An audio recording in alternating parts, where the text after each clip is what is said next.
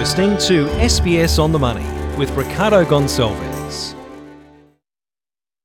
It's your daily 10-minute business and finance news wrap for this Tuesday, the 22nd of June 2021. Later, why Bitcoin tumbled the most in a month overnight. But first, to the Australian share market, which recovered some of the losses it saw yesterday, up $33 billion, the 200 up 1.5%. That's the best session in 3 months, 7,342. Retail and energy stocks did the best, health the worst. And it's all about how serious market participants are taking inflation. Is it transitory or is it entrenched? For more, I spoke earlier with Martin Lakos from Macquarie. Market's been quite volatile of late, down 1.8% yesterday, up just as much the same at one point today. It's all hinging on the outlook of inflation. So what's this suggesting about how the market is placed and what investor sentiment is like at the moment? Yeah, certainly volatility has been the tone of the last month. In fact, we've seen the VIX index, which gauges volatility in the US, sort of having a 28% trading range. So pretty significant in that respect. And there's absolutely no doubt, Ricardo, that the markets are now really switching its mind towards inflation or the outlook for inflation. Now, we're of the view here at Macquarie that, in fact, this is more transitory. There's absolutely no doubt that property prices, the share market and sort of the interruption on global supply chains is having an impact on inputs of manufacturing, for example. But we don't see this as long-term or sustainable.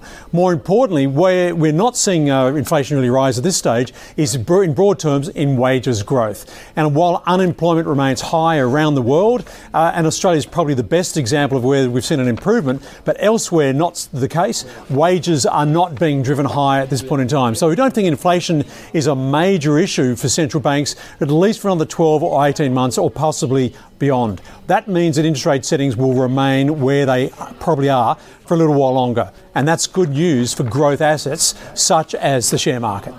So given that, where do you see the market going? Well, we do think that the environment for growth assets such as shares is very positive given these low interest rates and plenty of liquidity. And don't forget, the world is still very much on recovery mode. We are expecting to see a pretty good reporting season in August here in Australia, and that's going to drive the market higher towards the end of this year. So we see the market higher by about 10% from these current levels by the end of this year. We're definitely seeing some changes within the market though, a move a little bit away from growth and some focus back towards value. And where do you see the opportunities for investors? Well, the broad brush opportunity for us is just to be buying the dips, have some confidence that the operating environment is going to remain in this way. Absolutely. As I mentioned before, value is where we're looking at. And so those sectors and companies that have got exposures to key components of consumers and financials should do certainly better. And we've seen already a strong performance out of the Australian financial sector. Martin Lakos there from Macquarie. Now, we saw a bit of a correction in the cryptocurrency market overnight. Bitcoin down more than 10%, its largest decline in a month. And it comes as China told banks to stop supporting such digital currency transactions and a crackdown on Bitcoin mining. That's the process in which new Bitcoins are created. The nation, however, keep in mind, is rolling out its own cryptocurrency. Bitcoin has slumped around 20% in the past week, and 50% since its April high. We also saw some changes late this afternoon to skilled migration and the government's priority migration skilled occupation list. It's gone up from 19 occupations on that list to 41. Remember, this list, though, is temporary. New occupations include various roles in accounting, various engineers and chefs, to name a few. The list was first announced in September to ensure a number of critical occupations are filled amid a skill shortage because of the closed borders during the pandemic. We've got a full list on the SBS News website.